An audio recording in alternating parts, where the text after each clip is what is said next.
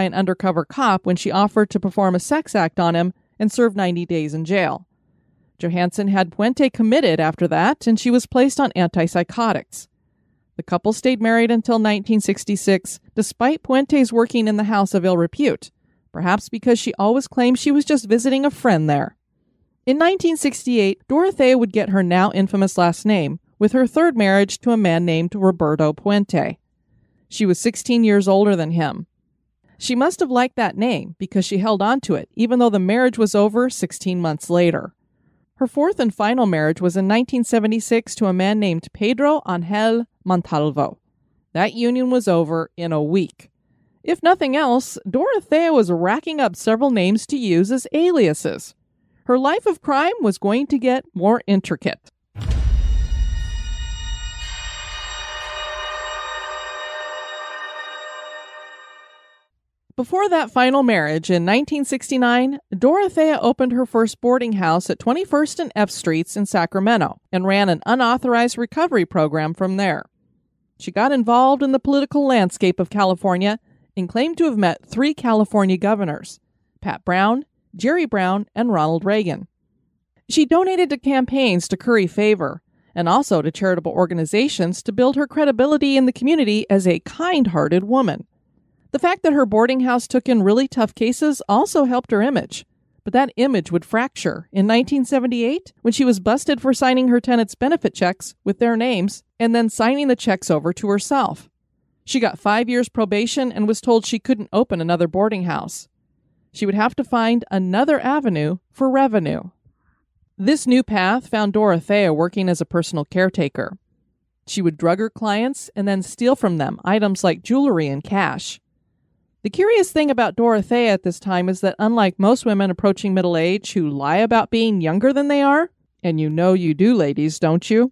She claimed to be a decade older. That is so bizarre. She wore larger-than-needed glasses and wore her hair and clothing like that of an elderly woman. She even softened and trembled her voice to appear more frail. Clients thought that this nice elderly woman was taking care of them, while she was really doping them and stealing from them. And like before, she got caught once again. She had drugged a 74-year-old man at the Zebra Club and helped him home in his stupor. She laid him on the couch, and he watched as she stole cash and checks from him and a diamond ring he wore on his pinky. She literally took it off his hand while he laid there helpless. He reported the incident, and in 1982, she was sentenced by a Superior Court judge to 5 years in prison at the California Institution for Women in Corona. She served 3 of them. Puente was now on probation until 1990. Before leaving the prison, a state psychologist diagnosed her as schizophrenic and wrote of her, "This woman is a disturbed woman who does not appear to have remorse or regret for what she's done. She is to be considered dangerous, and her living environment and/or employment should be closely monitored." If only that warning had been heeded. Dorothea opened up her second boarding house at 1426 F Street, and now she would make sure that her victims couldn't serve as witnesses. Her murder streak was going to start, although she had more than likely killed before.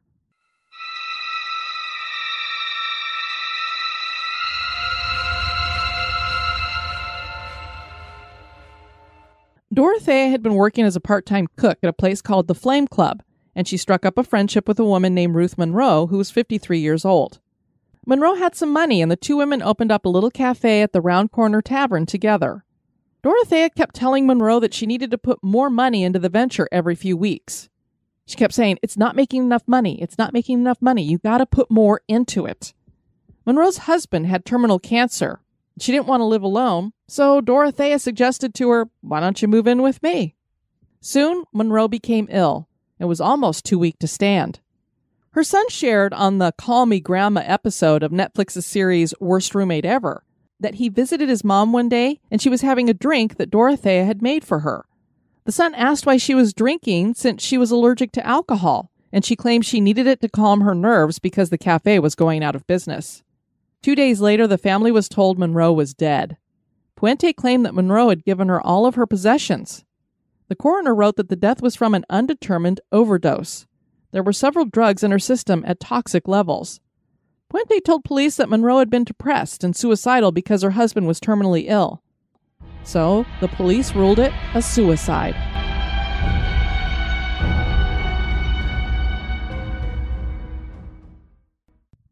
The pale blue Victorian boarding house had enough room for 8 tenants. Before taking on boarders, Dorothea hired a man named Ishmael Flores to install some wood paneling. She was pleased with his work and asked him to build a 6x3 by 2-foot storage box. She then asked Flores if he could help her transport the box to a storage facility. In return, she told him she would give him the red Ford pickup that they were going to move it with. On the way to the facility, Puente told Flores to stop at a riverbank that people used as a junk dump. She claimed she didn't want the stuff in the box. A few months later, a fisherman reported the box, and the policeman found the badly decomposed body of a male inside. It took 3 years to identify the man as 77-year-old Everson Gilmuth. This was a man who struck up a relationship with Puente while she was in jail, and picked her up in that red Ford pickup when she was released. While he was unidentified, Puente continued to collect Gilma's pension, and she told family members who inquired after him that he was too ill to talk. It is believed that 40 people passed through the front doors of the boarding house. Judy Moyes was a social worker working for Volunteers of America in 1988. One of her charges was 52-year-old Alvaro Gonzalez Montoya, a man people called Bert, and he struggled with mental health issues. Dorothea's boarding house seemed like the perfect place for Bert, but when he went missing and Puente told Judy that he had gone on a trip, Judy got suspicious. Judy shares about Bert in that new Netflix series, Worst Roommate Ever, that Bert had been diagnosed with schizophrenia at the age of 16. He had been institutionalized many times and given shock therapy. He eventually ended up on the streets and refused to take his medicine because it made him sick and didn't make the voices go away. She took him under her wing because her own son struggled in the same way. Judy called the police and reported Bert as a missing person. The police paid Puente a visit, and she told them Bert was in Mexico on a trip. Another boarder named John Sharp backed up the story, but later passed the police a note claiming that Dorothea was making him lie for her. The police asked to search the house and also requested that they be allowed to do some digging in the backyard. Sharp had let them know that Dorothea had been digging a lot of holes back there. Dorothea was cooperative and even gave them a shovel. They found the bones of a body that first day and took her in for questioning, and she claimed she knew nothing about it. She tried to claim, well, maybe there'd been a cemetery here and those are bones that are left over from that. She was released, but the next day police found more bodies. Before this happened, Dorothea excused herself so she could get some coffee from her nephew's place around the corner. She'd actually gone on the run. The police proceeded to dig up 7 bodies. Bert was one of those bodies.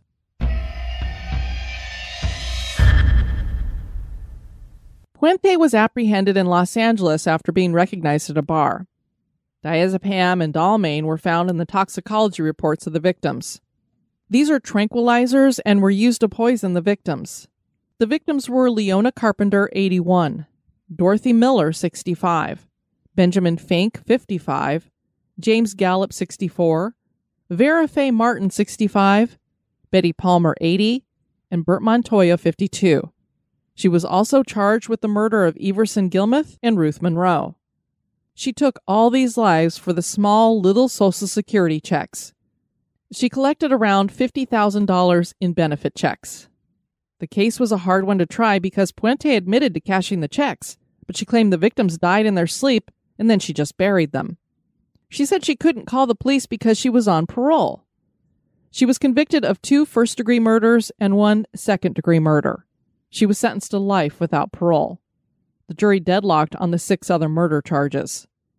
3 of those included Ruth Monroe, Everson Gilmuth, and Bert Montoya. Martin Coos wrote a lengthy article for Sacktown magazine in 2009. He conducted several interviews with Dorothea in prison, and the clear message was that this was a woman who was still continuing to lie and had no remorse for the things she had done.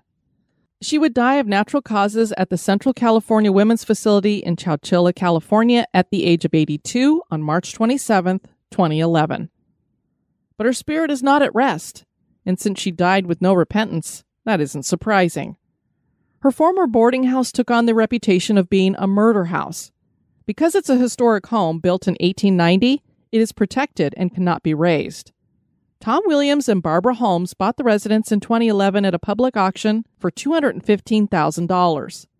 They knew the house's reputation, and they embrace it, even going so far as to put crime scene tape on their shower curtain, a mannequin in the backyard dressed like Puente, who is holding a shovel, and signs on the house that read, "It was that awful, awful woman who did it. Don't blame me, the house. Trespassers will be drugged and buried in the yard.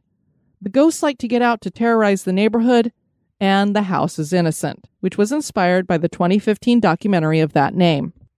The house is regularly included on ghost tours as a stop, and in 2016, the crew from Travel Channel's Ghost Adventures conducted a paranormal investigation in the house. It was an intense investigation based on the production. I take Zach Bagans and his crew with a grain of salt. Zach has a penchant for the dramatic, and there's pressure to entertain a TV audience. But it is easy to believe that the circumstances surrounding the history of this house would lend it to hauntings. One of the coolest parts of this episode is that the lead detective for the case, John Cabrera, joins Zach to explain the details of the case and tours them through the house, pointing out the death room where the bodies were prepared for burial. Cabrera said he thought some of the bodies might have been buried alive because of their positioning in the fetal position, and one body was missing its head, hands, and feet, and these were never recovered. A neighbor named Chad said the house has had a dark cloud over it until the current owners moved in and renovated it. The cloud lifted, but then returned after Puente passed away. Peggy Holmes, Barbara's mother, was 91 years old when the show was taped, and she lived in a downstairs apartment. She told the crew that she felt a presence in the room at night whenever she awakens from sleep. She even saw the full-bodied apparition of an elderly woman in a yellow dress staring and grinning at her after a researcher from the crew came to speak to her. That researcher would have been Jeff Belanger, a well-known researcher in the paranormal field. And Peggy has smelled the phantom scent of death in the house. She described it as being like old blood. She's also smelled a strong perfume scent. Now, as a paranormal investigator myself, I know that you don't go into these locations without a recorder. It's the single best piece of equipment. Zach had a portable recorder with him while he talked to Peggy. During their discussion, Peggy said she hoped the spirit showed up again so she could ask her some questions, and Zach asked what she would ask. Peggy answered, "Why are you here? What do you want?" Zach later played the audio to check it, and an EVP was captured. It says something and then to die. Only that to die part is decipherable. Peggy also wanted to ask, "Why me? Why not somebody else?" And an EVP answered, "You're dead." The crew then started their own investigation and brought in a psychic couple named Michael and Marty Perry, who were blindfolded. Michael kept clearing his throat, and he felt like he was choking when he entered the house. He claimed to be communicating with a man who was murdered. He wrote down the letter A and the letter B. Was this Alvaro, who went by the name Bert?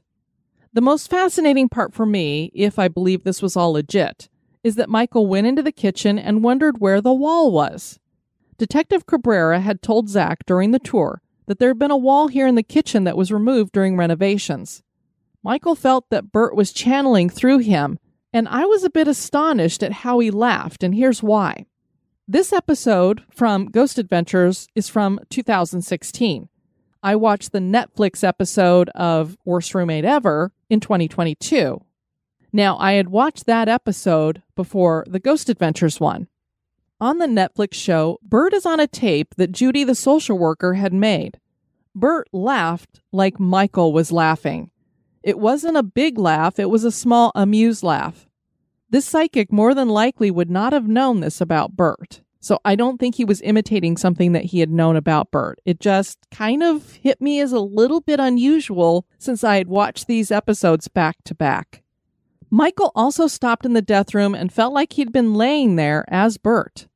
Michael's wife's psychic gift is that she can draw the spirits.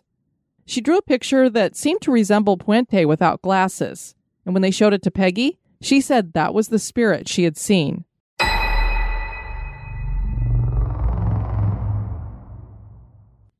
Later, Zach tells Dorothea he has no fear of her, and an EVP saying, "I don't care," was captured. The spirit box had the same male voice come through 3 times, and one time said the name Peter. This doesn't match any victims, but when another member of the crew was in the backyard asking questions and getting answers on an ovilus, the word 15 came up when he asked how many spirits were buried in the backyard. And for those who don't know what an ovilus is, it uses the same technology as a speak and spell. So it has a vocabulary in there, and it is believed in the paranormal investigation world that spirits can choose words somehow and make them come up on the screen. There are literally hundreds of words in an ovilus, so for it to come up with a number when asked how many people are buried back here is pretty unusual. Were there more victims? Were all the bodies recovered? The number 15 came up again, and then throughout the investigation, several names came up on all these different pieces of equipment, whether it was an EVP that they had going on a recorder, whether it was a spirit box, or the ovilus. These were not names that matched the known victims. But when added to the known victims, the total would be 15. The current owners, Williams and Holmes, claim that they've had no experiences of their own. The couple think that the spirits probably like them. So as to whether the Dorothea Puente boarding house is still haunted, I don't know. But what a horrible woman. And she was never sorry for what she did. She preyed on some of the most destitute people in our society. People who would not be missed. And the only reason she was caught was because one of them was missed.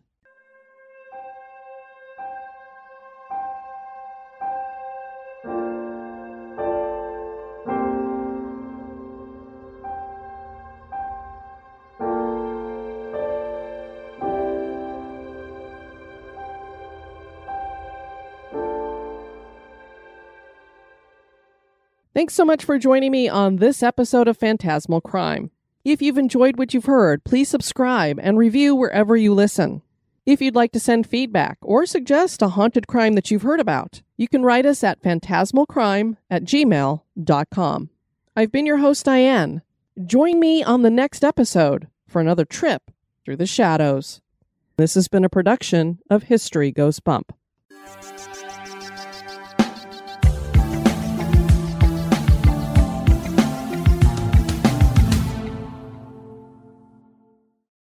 Has the winter season taken a toll on your tile, upholstery, carpet? Call Cyclone Cleaners, 570-726-6200. For all your carpet, upholstery, and ceramic tile cleaning needs, it's Cyclone Cleaners, also offering odor treatment and soil and stain guard. Choose the only cleaning company that supplies the water to clean your home and disposes of it when they are finished. Call Cyclone Cleaners to schedule your cleaning today, 570-726-6200.